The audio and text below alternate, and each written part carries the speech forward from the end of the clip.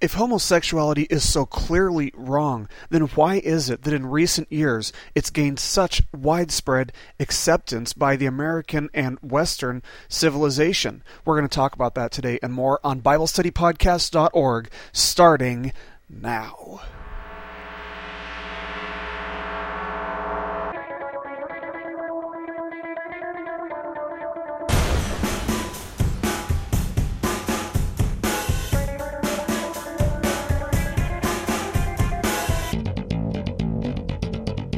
Hello, everybody, and welcome once again to BibleStudyPodcast.org. Today is Wednesday, April the 30th of 2008, and I'm your host, Toby Logsdon, and this is the last installment of our study on homosexuality that we're doing today, and this is actually part 5. It was going to initially be, I think, 3 or 4, and we've actually stretched this out into 5 lessons. So anyway, welcome to our lesson. It's a blessing to have you here. I'm glad to have you here, and I hope that this is something that you've enjoyed so far, and I hope you enjoy what we're going to talk about today. For those of you who may have missed our Monday podcast, I want to encourage you guys to go and see the movie Expelled. I went and saw it this past weekend, and man, it was phenomenal. I mean, if you want a movie that deals with evolution and apologetics, although it is not a Christian movie, I mean, there's nothing, explicitly Christian in the movie, but man, this movie will open your eyes. It'll scare you, is what it'll do.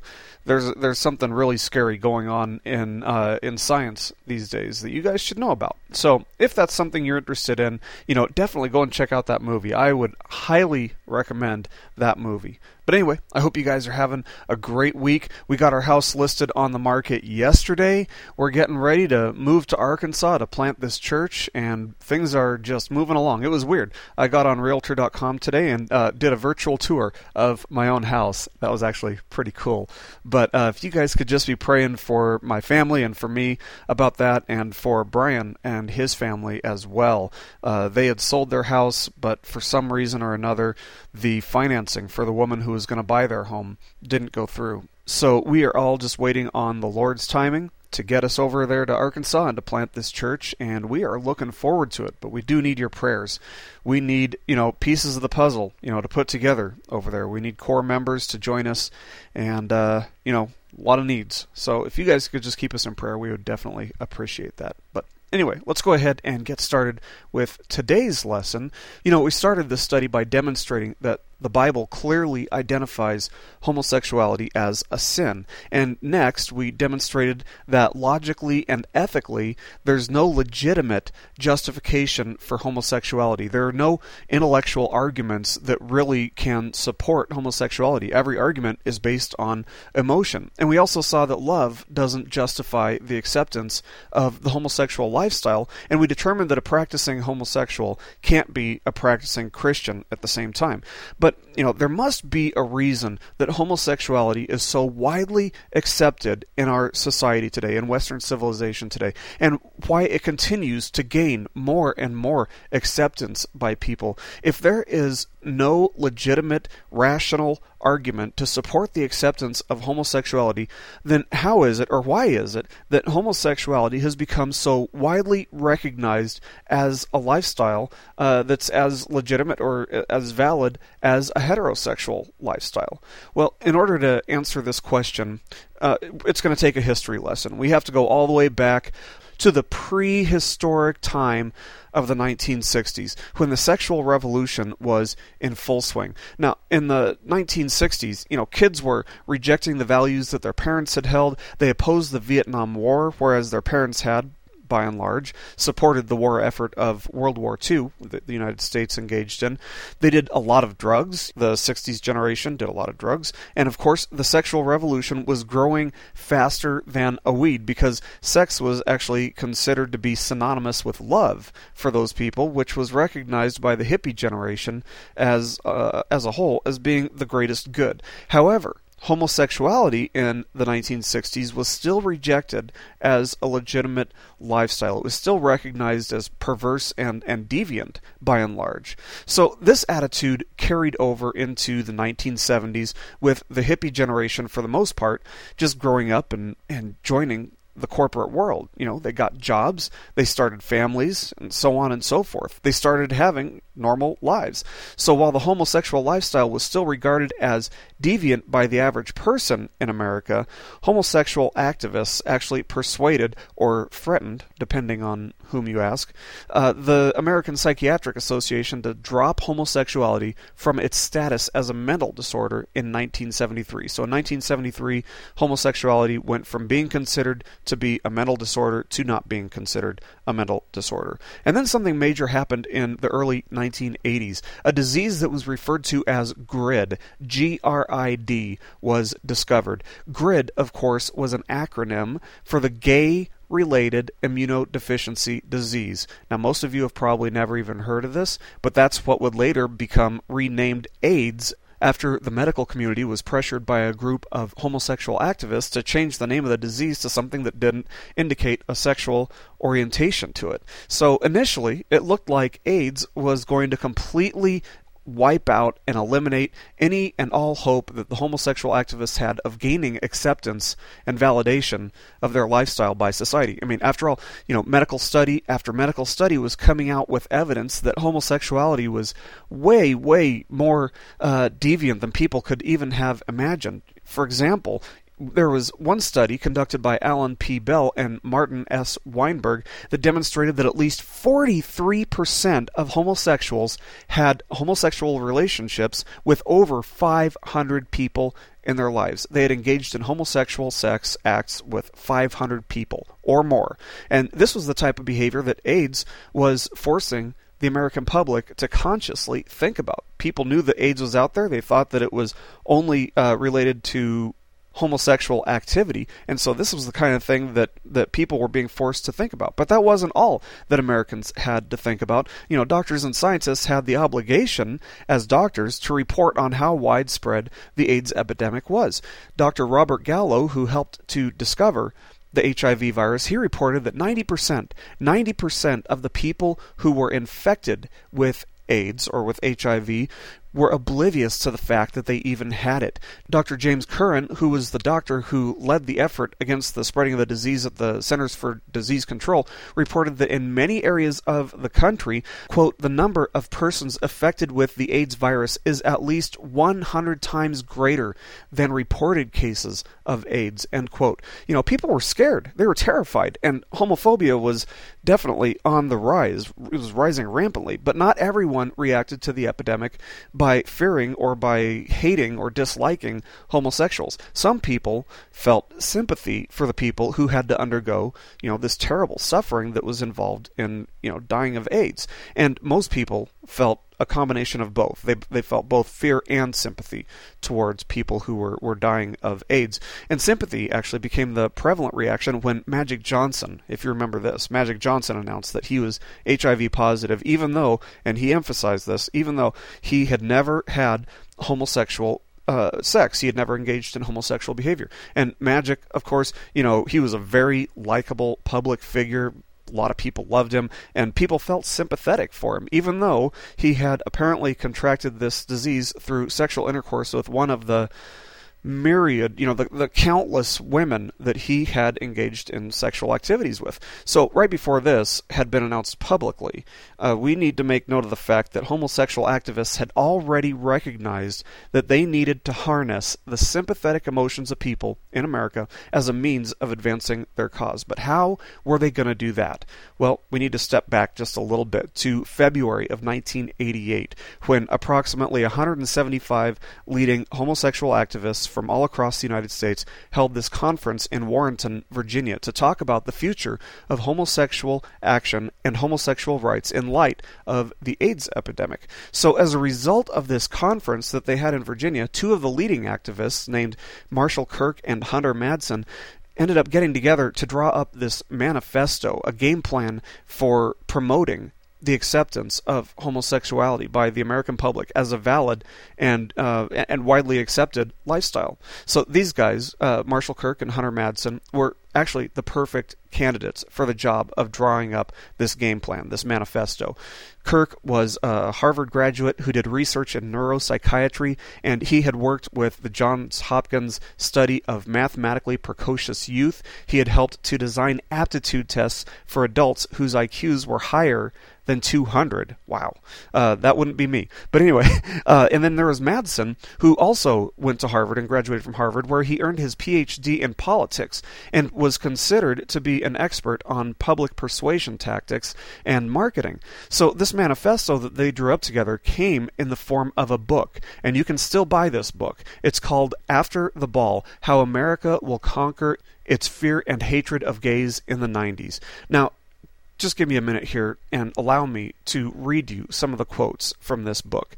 They start off early on by saying, quote, "As cynical as it may seem, AIDS gives us a chance to establish ourselves as a victimized minority, legitimately deserving of America's special protection and care. At the same time, it generates mass hysteria that has brought about public stoning and leper colonies since the Dark Ages and before. How can we maximize the sympathy and minimize the fear?" End quote. They also said, quote, "The campaign we outline in this book, though complex, depends centrally upon a program of unabashed propaganda firmly grounded in long-established principles of psychology and advertising." End quote. Did you get that? Grounded in long-established principles of psychology and advertising. This is exactly why these two activists were perfect for the job. You know, they understood exactly how to use psychology combined with advertising to advance their agenda. Their goal was to use the principles of human psychology to change the way that people think and feel by associating positive feelings with things that we currently have negative sentiment toward. They were going to take the negative and make it positive by associating it with different things. And this is the process in this day and age that we refer to as brainwashing. Yes, this is brainwashing. This is classic brainwashing. And as some of you guys know, I studied behavioral psychology in college, and I can assure you, this is brainwashing. But anyway, you know, one of the first things that Kirk and Madsen did was to remove the word homosexual from their movement, and they replaced it with the word gay. Now, of course, homosexuals had been referred to as gay prior to and up to this point, but they were deliberately choosing to emphasize this word because gay can also mean happy, and it had previously for centuries meant happy. But the reason was simple. In their own words, as they wrote, quote, "To one extent or another, the separability and manipulability of the verbal label is the basis for all the abstract principles underlying our proposed campaign," end quote. So, in other words, the first step was to manipulate the vocabulary of their movement, the language of their movement. So they adopted the term gay rights as an implication that they were being denied their rights. They were being suppressed.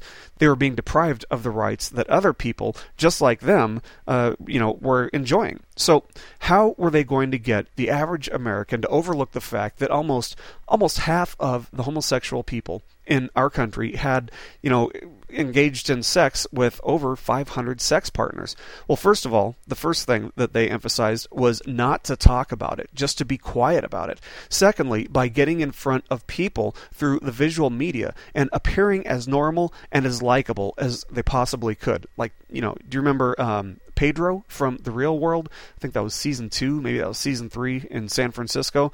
Well, he was very likable. But, according to Kirk and Madsen, quote, "When you're very different and people hate you for it, this is what you do. First, you get your foot in the door by being as similar as possible. Then, and only then, when your one little difference is finally accepted, you can start dragging in your other peculiarities, one by one. You hammer in the wedge, narrow end, first. As the saying goes, allow the camel's nose beneath your tent and his whole body will soon follow," end quote. So, therefore, the strategy that these guys were drawing up was to appear normal until you become likable. And then once people liked you, once people accepted you, you could do whatever you want. You could bring out the fact that you're a homosexual. So you have a positive association there. So marketing expert Paul Rondo noted that Kirk and Madsen were implementing this 3-stage technique that was used for brainwashing. First, the first step was to desensitize the American public by inundating them through the secular media with a barrage, an onslaught of gay-related advertising, creating gay characters on television who were the most likable of all the characters on the show, or who experienced a wrongdoing on the behalf of someone who, quote-unquote, didn't understand them or whatever. The second step after desensitizing was to implement a brainwashing technique called jamming. And this technique, jamming, involves silencing people, or what they refer to as dissenters, and associating those who question or dissent with something or with someone that people hold negative emotions toward. So then enter the case of Matthew Shepard. And this is, a case that we've all heard about. This is the same Matthew Shepard who was murdered by a group of men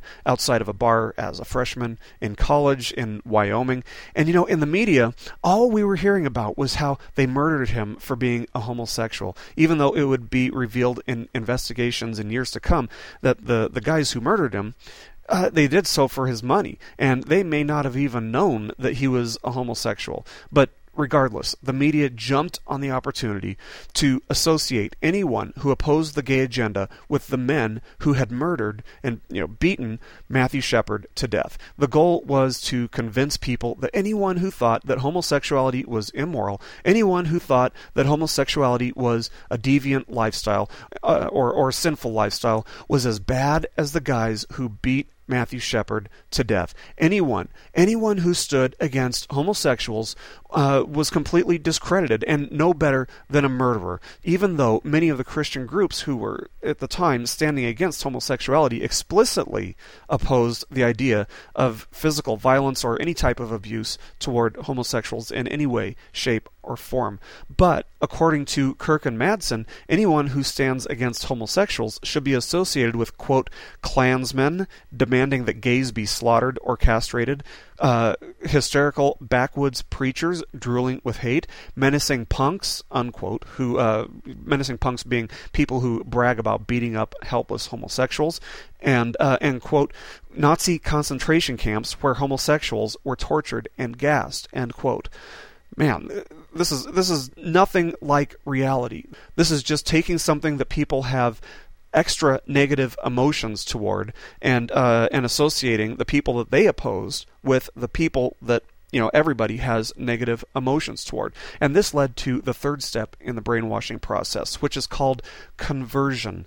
Now, Kirk and Madsen wrote that, quote, we mean conversion of the average American's emotions, mind, and will through a planned psychological attack in the form of propaganda fed to the nation via the media. We mean, quote, subverting, unquote, the mechanism of prejudice to our own ends, whether they like it or not, end quote. And they added, quote, in conversion, we mimic the natural process of stereotype learning with the following effect. We take the bigot's good feelings about all right guys and attach them to the label gay, either weakening or eventually replacing his bad feelings toward the label and the prior stereotype. Whereas in jamming, the target is shown a bigot being rejected by his crowd for his prejudice against the gays. In conversion, the target is shown his crowd actually associating with gays in good fellowship, end quote. And that, again, is from Kirk and Madsen's book. America took the bait. Let's just be honest. We took the bait.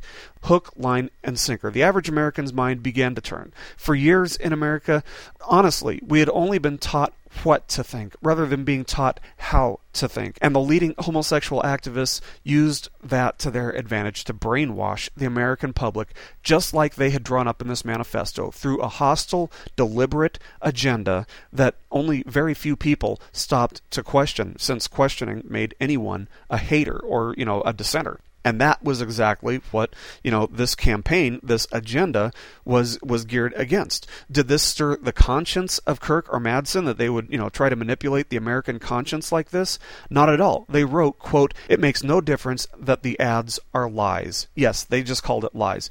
Not to us, because we're using them to ethically good effect. So, man, in conclusion, we've seen that there is no reason to view the homosexual lifestyle as acceptable, as valid, as legitimate. There is no ethical reason, there's no scriptural reason, there's no intellectual reason. The only reasons that people use to support their acceptance of the homosexual lifestyle are based on emotion. And clearly, there has been this agenda. There has been a gay agenda. There's been an agenda to the gay agenda, which has relied on manipulating and converting and brainwashing the American public.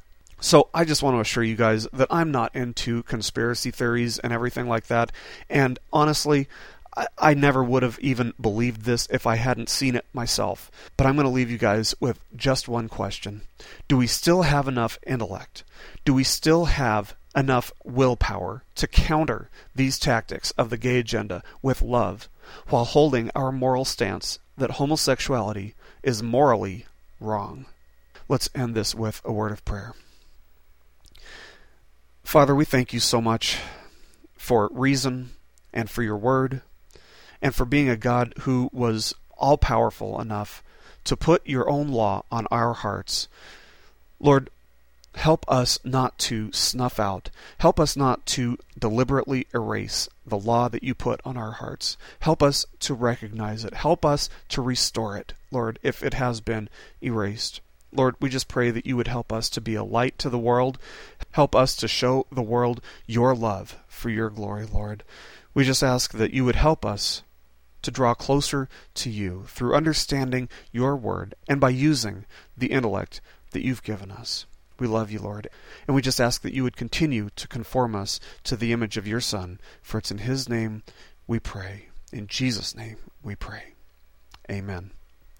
Well, thank you guys for listening today. This concludes our study on homosexuality. I hope that this has answered all of your questions. Actually, I know it's not. There's one question that I got just the other day from somebody about homosexuality, and that's one thing that we're going to address. That question is something that we're going to address in the next Q&A lesson coming up in a couple weeks. But God bless you guys. I want to encourage you to pick up a copy of David Kapelian's book called The Marketing of Evil. If you go to BibleStudyPodcasts.org and you go to our recommended reading over on the right-hand side, you'll find this book, The Marketing of Evil, in our recommended reading. And this outlines everything that I've covered today and more. It covers a lot of really great topics such as this, selling gay rights to America, the myth of church-state separation, who's selling sex and rebellion to your children, how Western culture was turned upside down in one generation, and so on and so forth. There's some really good stuff in this book, and I know a lot of you have already bought this book, but everybody else who doesn't realize that this is on our recommended reading, definitely pick this up. You won't regret it. But anyway, God bless you guys. Thank you for listening today. I'll see you next time on BibleStudyPodcasts.org. Keep growing closer to Jesus.